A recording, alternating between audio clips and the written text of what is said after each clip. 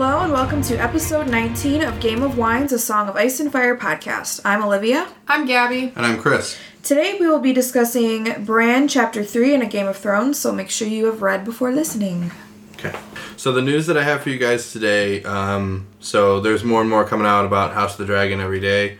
This is from IndieWire, and it actually says that HBO has shared some concept art for House of the Dragon, Game of Thrones spinoff. I mean, we've already covered House of the Dragon, what it is. You know, it's based on Fire and Blood.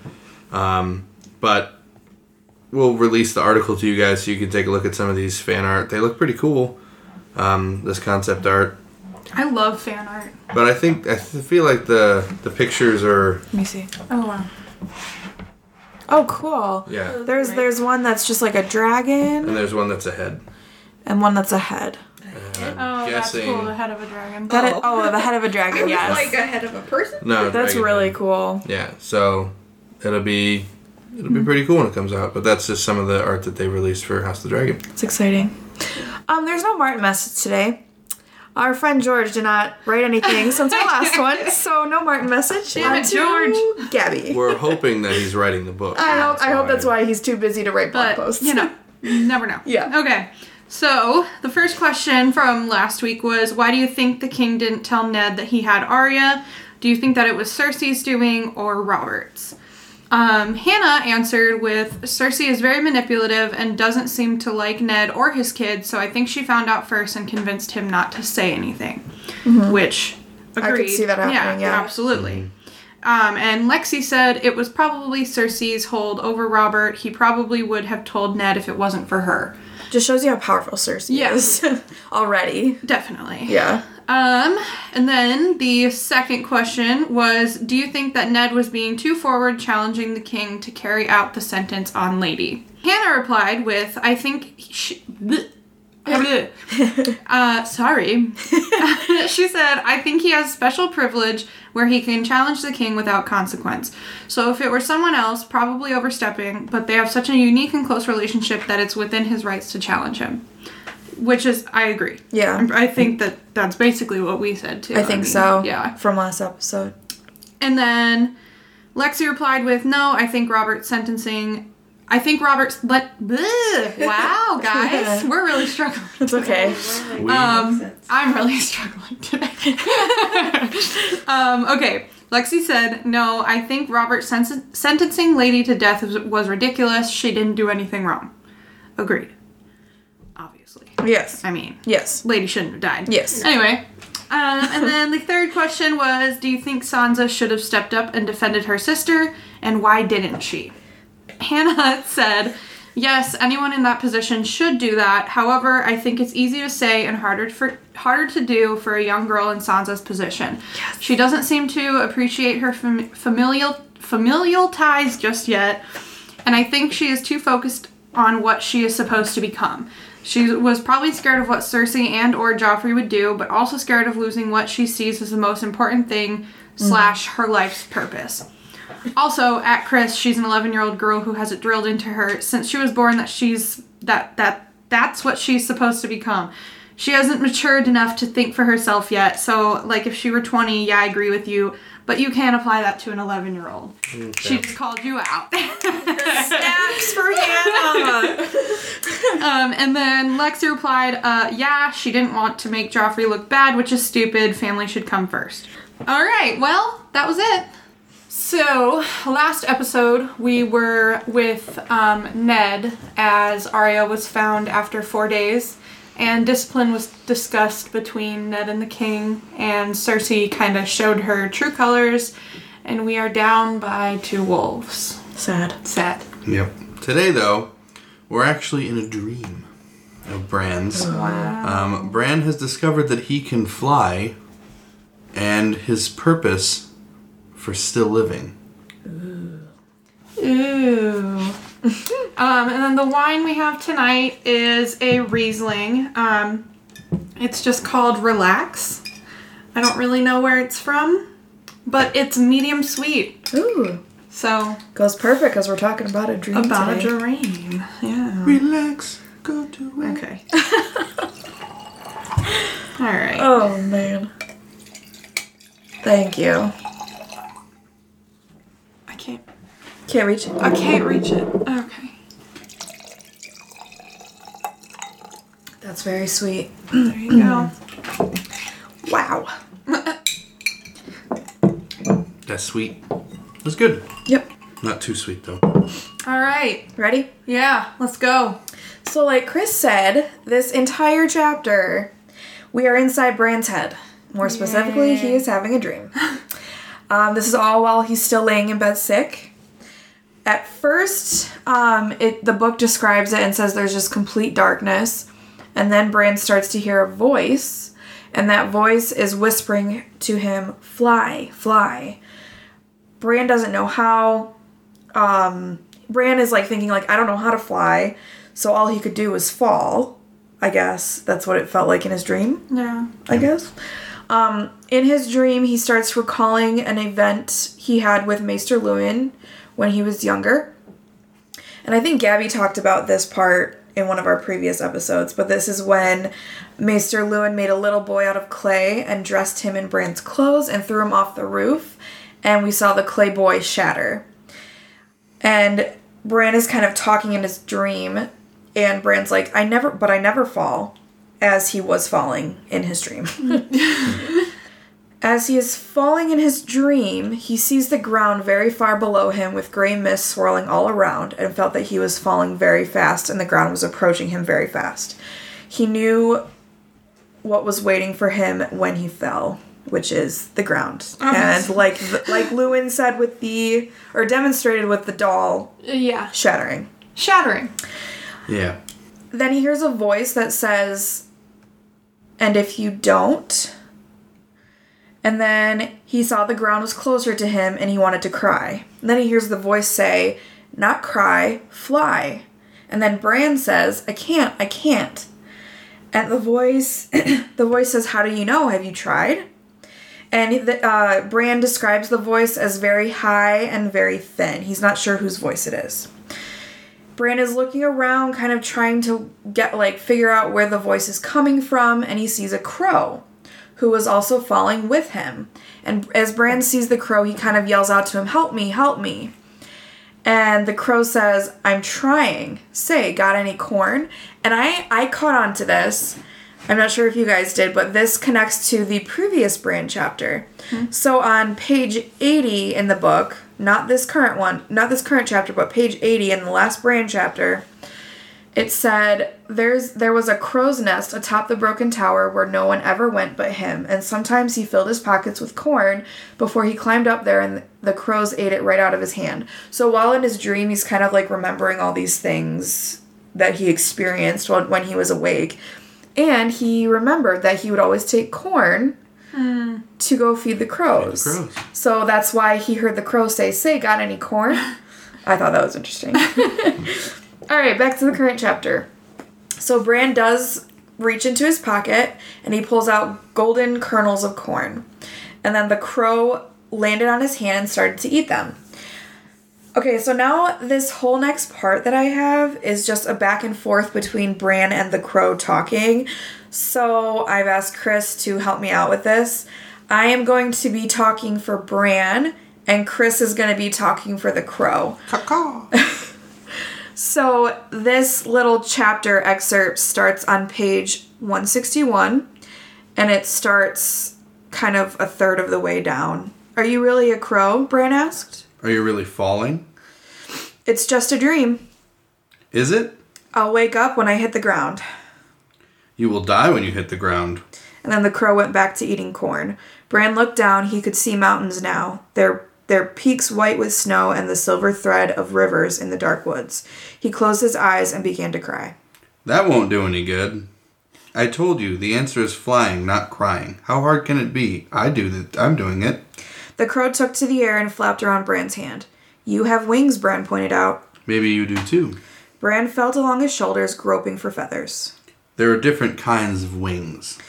And then after that, Bran noticed, he's looking at his body, and he's noticing how skinny he was.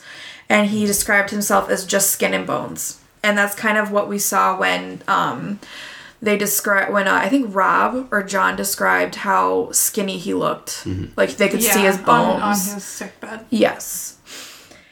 And then he's trying to remember what he used to look like before he fell. And it doesn't seem like he can remember. Then he hears Jamie saying, "The things I do for love." And as we know, that is the last thing Bran ever heard before he got pushed out of the window and fell to the ground. The crow then tells Bran just to forget this, it's not important. Then the Bran. I'm sorry. Bran is then screaming and the crow is pecking at him, and Bran asks, "What are you doing?" The crow then replies that it's teaching him how to fly. Which, don't know how the pecking is teaching him how to fly. Come on, go. But then he just replies again that he can't fly. And the crow tells him that he's flying right now, but Bran just says, "No, all I'm doing is falling." Yeah. So the crow tells him that every flight begins with a fall, and then tells him to look down. Bran says that he's afraid, and the crow just yells, "Look!" Just look! Look, This is one rude crow. Right. Very demanding. he's straight to the point. Yeah. So Bran looks down and he feels his insides turn into water. And he saw the ground like rushing up at him. The whole world was spread out below him. He said it was like a tapestry of white and brown and green. He could see everything, and for a moment he forgot to be afraid, which is kind of cool. Mm-hmm. He could see the entire realm and everyone in it. So he could see Winterfell as the eagles saw it, the towers looking like squat and stubby from above, and then the castle walls just looked like lines in dirt. He could see Maester Luwin on his balcony studying the sky through a polished bronze tube and frowning as he makes notes in his notebook. And then he sees his brother, Rob, and kind of says that he's taller and stronger than than Bran remembered. But he's practicing swordplay in the yard with real steel in his hand, so that kind of shows, like, just how much Rob has grown up, like, since Bran's fall. Mm-hmm. He then sees Hodor, the simple giant from the stables, carrying an anvil to Micken's forge, hefting it to his shoulder as easily as another man might lift a bale of hay. Strong guy. Yeah. Big dude. At the heart of the Godswood, the great white weirwood brooded over its reflection in the black pool, its leaves rustling in a chill wind, but apparently when it felt Bran watching, it lifted its eyes from the still waters and stared back at him knowingly. I was going to say, I think this is showing that he's kind of aware of what's going on, even though he's in a coma, basically. Because he's recognizing that Bran is older and he looks stronger and taller than he ever remembered him. He remembers Maester Luwin. You know, he remembers the Godswood, all this stuff going on around him while he's still asleep. Yeah. So I thought that was interesting. And then when he looked to the east, he saw a galley racing across the waters of the Bight. He saw his mother sitting alone in the cabin, looking at a blood-stained knife on a table in front of her as rowers pulled their oars and Sir Roderick leaned over across the railing, shaking and heaving. So that's what Currently what's going on. Yeah. Yep. That's the So he currently, sees what's going on right now. even though he's asleep. Yeah. Yeah. And there's no way of him seeing this from his bed. Yep. He says a storm was gathering ahead of them, a vast dark roaring lashed by lightning, but somehow they couldn't see it. That sounds Weird. like something's going to happen, Yeah. doesn't it? It does. That we have not heard yet. Yes. And then looking to the south, he saw the great blue-green rush of the Trident. He saw his father pleading with the king, his face etched with grief. He could see Sansa crying herself to sleep at night, and he saw Arya watching in silence and holding her secrets hard in her heart. And that was when Lady died. Yeah. That was the last Eddard chapter. How does he know that? Because they're all the way on the King's Road, not even in Winterfell. That's insane. And then there apparently were shadows all around each one of them in talking about his brother and his dad and his sisters. One shadow was dark as ash with the terrible face of a hound. Could that be Sandra Clegane? Ooh. Another was armored like the sun, golden and beautiful, and over them loomed a giant in armor made of stone. But when he opened his visor, there was nothing inside but darkness and thick black blood. That was a lot of symbolism right there. Yeah. Holy cow. That's crazy. So then Bran looks across the sea and he sees the free cities and the Dothrak and the birthplace of the dragons. So they describe it a little bit in the book. He then looked north to the wall and he can actually see Jon. And he can see the shimmering of the wall. And he notes how Jon is becoming cold. He sees Jon like sleeping and he comments how Jon's skin is actually becoming hard because of the cold. Then Bran looks farther north, and he can actually see the free folk and stares winter directly in the eyes. So he sees all the way north. I think that's interesting that in the book I thought this was cool, but they capitalized winter like it was a person. Right, like it was a person, like it's a being. And so while he's staring this directly in the eyes, he gets scared. And the crow goes, "That's why you must live, because winter is coming." That's just... Yeah. chills. Yeah. Some deep cliffhangers here. Yes. So Bran is falling towards certain death now. And he sees these... He definitely is like, okay, I'm going to die. Because all he sees in front of him are these frozen spikes. And where all these other people, he said, like, other dreamers have been impaled. So he sees, like, dead bodies on these spikes. And he's like, okay, that's going to be me next. And Bran then notes that the crow actually has 3 eyes. And the third eye, when he looks directly into the third eye of the crow, he sees that it's full of this terrible, terrible dark knowledge. But then Bran's like, okay, I gotta fly. I gotta figure this out. So he begins to, like, believe he can fly. So he actually starts to fly. And it describes it as with wings that are unseen. So some invisible wings. Wow. It's a dream, so... Anything can happen. Yeah. And as he gains altitude there, he feels very free. And then he notices the crow begins to peck at his forehead. And Bran's like, "What are you doing?" And the crow's not answering. He's just pecking at his forehead. As we know, he was already pecking at him, but now he's hitting him in the forehead. And as Bran begins to feel this pain in his forehead, he looks to the crow, and the crow suddenly starts to, like, turn into this woman. And he's like, "I recognize this woman from somewhere." He's like, "Wait, she's from Winterfell. She's one of the maids at Winterfell." And then the woman backs away from Bran real quick, drops a pail of water, and Bran opens his eyes, and he's in his room in Winterfell. The woman runs off, screaming that Bran is awake, and Bran notices that he tries to get out of bed, and he notices that nothing happens. He's like, okay, I can't really get out of bed. Can't move. So he feels that he can't feel his legs. Poor kid. But he can feel his hands. Bran notices that he can't move everything but his legs, or everything but his arms, it looks like. Because his wolf joins him.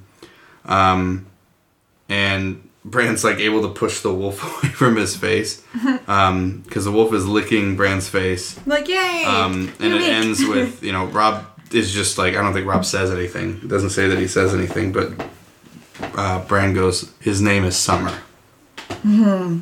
So talking about the wolf. Yes. Yeah.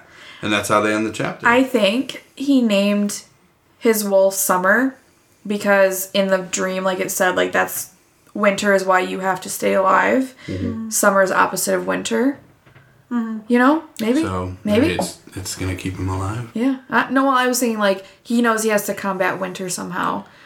What better than with a wolf named Summer? Exactly. So the questions that I have that we'll discuss here, some discussion questions. First one is, do you think that Bran is just dreaming, or do you think there's something more here? Something more. Yeah. There has to be something more. I think he's seeing because something that's like real time happening. Yeah. Things that he wouldn't know about. Yeah. Like all the way in like with the Dothraki and with Catelyn, and there's no way he would know that. Or Ed Yeah. Yeah, with Ned over there and Sansa and Arya crying, like he wouldn't know that. Second question is, in Bran's dream, it seems as though he's really seeing things as they are taking place. Have you ever had a weird deja vu dream like that?